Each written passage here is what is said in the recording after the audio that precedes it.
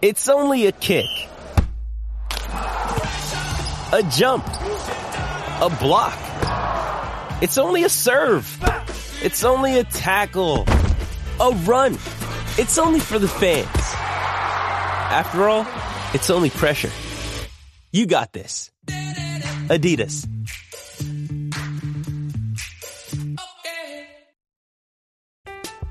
I'm Alex Rodriguez. And I'm Jason Kelly. From Bloomberg, this is The Deal. Each week, you'll hear us in conversation with business icons. This show will explore deal-making across sports, media, and entertainment. That is a harsh lesson in business. Sports is not as simple as bringing a bunch of big names together. I didn't want to do another stomp you out speech. It opened up so many more doors. The show is called The Deal. Listen to The Deal. Listen to The Deal on Spotify. The Pittsburgh Steelers are 3-7. At this point, everybody and anybody is going off about how easy it is to defend this team. It's no secret that Matt Canada and the offense is an issue. And maybe it's not just Matt Canada. Maybe it's everybody involved.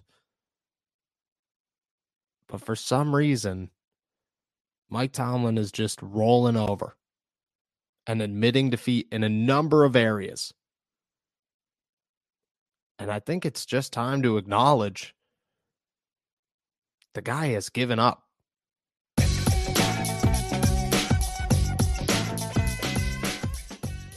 What's going on, everybody? I'm Noah Strackbine. Thank you for jumping on to Steelers to Go, your daily to-go cup of Pittsburgh Steelers news and analysis. Find us on youtube.com/allsteelerstalk or anywhere you get your podcasts. And today, we're diving into the Mike Tomlin press conference that just seemed like it was anything but hopeful. This guy, for the first time, and there's been times in the past where you got a glimpse of, okay, Tomlin acknowledges how bad it is. Tomlin gets how bad things need to change. He's on the verge of actually making change. We've been through all of these before. This is the first time that Mike Tomlin got up to a podium and basically admitted defeat. Admitted that it's just part of football. It is what it is. Came up with every excuse under the book for a number of areas.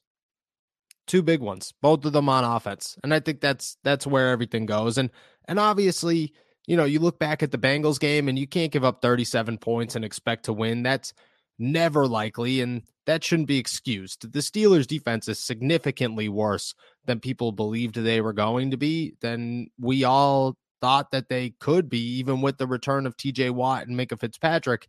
This group is bad, and it has way more holes than anybody expected, anticipated, or believed they would have at this point in the season. It's going to take a little bit of a rebuild on both sides of the football, not just the offense. And I think that's the most blatant thing that we've learned in the last couple of weeks, is that the Steelers have way too many holes to believe that this team is anywhere near turning this around. They need a really good offseason. But that's not the point of this. The point of this is to talk about what Mike Tomlin said and the excuses that he came up with to justify, or at least try to justify, the issues that the Steelers offense is having. After the game, Bengals linebacker Jermaine Pratt made it clear the Steelers like to run the same play over and over again. That's how they knew exactly what was happening.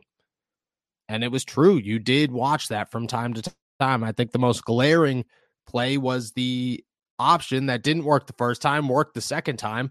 But if that doesn't work the second time, Matt Canada looks like a complete idiot out there trying to run back-to-back plays and neither of them working. That's true with every play. It's definitely got a bigger spotlight on it when it's the same play back-to-back plays. So what did Mike Tomlin have to say about that? Well, he had to say that that's just part of football. And at week 11, you can't come up with anything new and everybody's going to know what's going to happen. That's what they say when they're having success, he said. They don't say it when they're not. So I don't worry much about that. I focus on the things that are within our control. When I look at the tape, there were some repeat concepts, but Cincinnati was in the same repeat concepts, and that's football. When it's good on good, particularly in the latter part of the season, there's a There's very little secrets. I don't know if we were all that surprised by anything that they did offensively. So then it comes down to execution. That's where I like to keep my focus. We got to execute better. We've got to make more makeable plays, and that's our goal. That's where our focus is as we lean into this week's opportunity. I'm Alex Rodriguez. And I'm Jason Kelly. From Bloomberg, this is The Deal.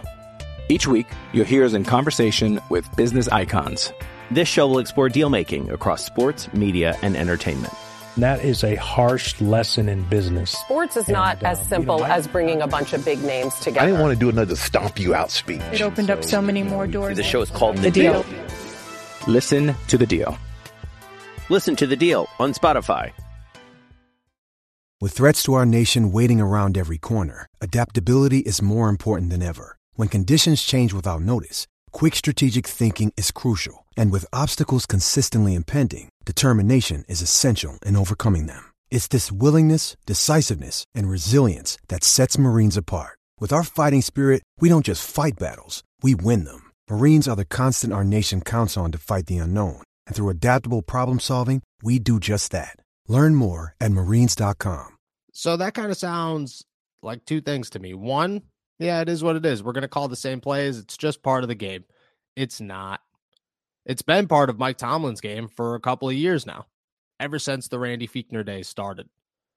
The offense has dived very heavily into running the same few concepts over and over and over again and letting defenses absolutely destroy them, and then coming up with every excuse under the book as to why the offense isn't working. Seems like a Mike Tomlin special. That should be his next Tomlinism, is I just make excuses. And I'm usually very lenient with Mike Tomlin. I'm usually the guy that says this guy is a Hall of Fame coach, and I believe that, and he understands the game, and he's just trying to win, and he's been handed a bad card sometimes, and yeah, he makes bad decisions, but he makes the most out of them. This time it just kind of felt like Mike Tomlin walked up to the podium, stared an audience in the face who had questions about a 3-7 team, and then said, you know what? I'm just going to make up excuses. I'm just going to admit that there's nothing we can do about it. Well, there's got to be something you could do about it because other teams are not 3-7, and the Cincinnati Bengals scored 37 points and won the game, and the defense looked absolutely atrocious the entire game. So execution, if we're talking about execution, then you're telling me that the offense can't execute and that the defense also can't execute. So it just sounds like a really bad football team. And that's only one part of this. Yeah, it's the worst part of it. But it's just one part of Mike Tomlin sitting there admitting defeat in a situation where you just don't know what to do anymore. From somebody on the outside looking in, you just look at this and say, well, if this is it, if this is what they got and they're just done pulling out bags of tricks and acknowledging the bad, and they're just like, well, we got to execute until we execute. There's nothing we can do about it. Well, what are you executing? You're not executing anything that's worked all season long. You're just stuck in this rotation of these things are not working, but we're going to keep trying them. It was the same thing last year and the year before that. These things aren't working, but we're going to keep trying them. Eventually, they'll click. They won't. They won't. It's just going to get worse and worse. Mike Tomlin is quickly developing himself into a coach that will not acknowledge his down parts, will not acknowledge his lack of success and his inability to change. And it's hurting him. It's hurting the Pittsburgh Steelers. And I think it's time to admit that. The second part of this is Deontay Johnson, who was clearly upset in the locker room after the game, made that very well known, and then said when he asked about the targets, and I think he answered those questions well, like that's the situation he's put in. There's nothing he could do about it. And yeah, any NFL player would be frustrated, and I believe any NFL player would be frustrated. The guy hasn't caught more than 5 passes since Kenny Pickett walked onto the football field. He's the best wide receiver on the team, and I know not everybody wants to acknowledge that, but he is. And the offense just seemingly doesn't care about him. And Mike Tomlin had another excuse for it. Let's be frank, okay? Deontay is a known commodity within the group. People are going to have an agenda to minimize his impact on the game, particularly in significant moments, possession downs, red zone football. When you've got a guy that's been a Pro Bowler, and really, He's kind of the only one when you've got a young group. That's a component of it. So how do you open up opportunities for a guy like that? Other guys make plays. George Pickens had a nice game. Pat Freiermuth had a nice game. Those things create opportunities and balance within your attack and opportunities for a guy like Deontay, which you mentioned. Here's the thing about that. The thing about that is that it's not true. You look around the league, and I'm not trying to compare Deontay Johnson to some of these names. I understand the balance within the NFL. I understand the rankings, and I understand where Deontay Johnson lies. I think I'm much more realistic about where Deontay Johnson is than most Pittsburgh Steelers fans. But you never see this issue with Jamar Chase. You never see this issue with Stephon Diggs or CeeDee Lamb or Justin Jefferson or T. Higgins or Hunter Renfrow or Adam Thielen or Amari Cooper. Anybody. There are a million names out there that have success within their offense, even though they are the guy. And the Steelers have other the guys. We're 11 weeks into the season. Nobody, and I mean nobody, is sitting around ignoring George Pickens. Not one team. Nobody is hidden from the fact that Pat Freiermuth is one of the best up-and-coming tight ends in football. Not one team. Najee Harris is a receiving threat. Chase Claypool was here until 2-3 weeks ago. It's another example where Tomlin just said, well, you know what? It is what it is. There's nothing we can do about it. Well, that just seems like you're giving up. And that's what the entire press conference felt like. It felt like Mike Tomlin sat around knowing he's giving up. Knowing that at this point, there's nothing he could do about it. It's over. They're 3-7. It's a team that isn't going anywhere. We'll try again next season. I mean, there's a lot of people out there that would agree with you. But it just doesn't feel like Mike Tomlin to sit around and say, yeah, well, you know what? It is what it is, man. Nothing we can do. We're just going to keep working. Well, what are you working at? Are you working at an offense that doesn't involve Deontay Johnson, who you just paid $13.5 million to? Are you working on an offense that everybody knows exactly what's going on, so that way you can't ever have more success than you'd like to? That Kenny Pickett and his number one receiver are not on the same page? I just don't understand what the working towards is there. It doesn't feel like, oh, well, we just have to execute better. It feels like, oh, no, we have to design things that work because we don't have the talent to execute better. We've executed to our highest potential, and the Steelers are 3-7. I don't know. At some point, you have to put the blame in a billion different places, but it always builds up to the top.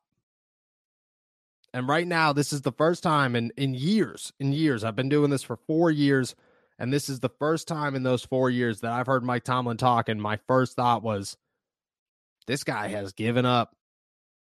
This guy knows where the ceiling is, and he knows that they've hit it. And he's just coming up with every excuse under the book.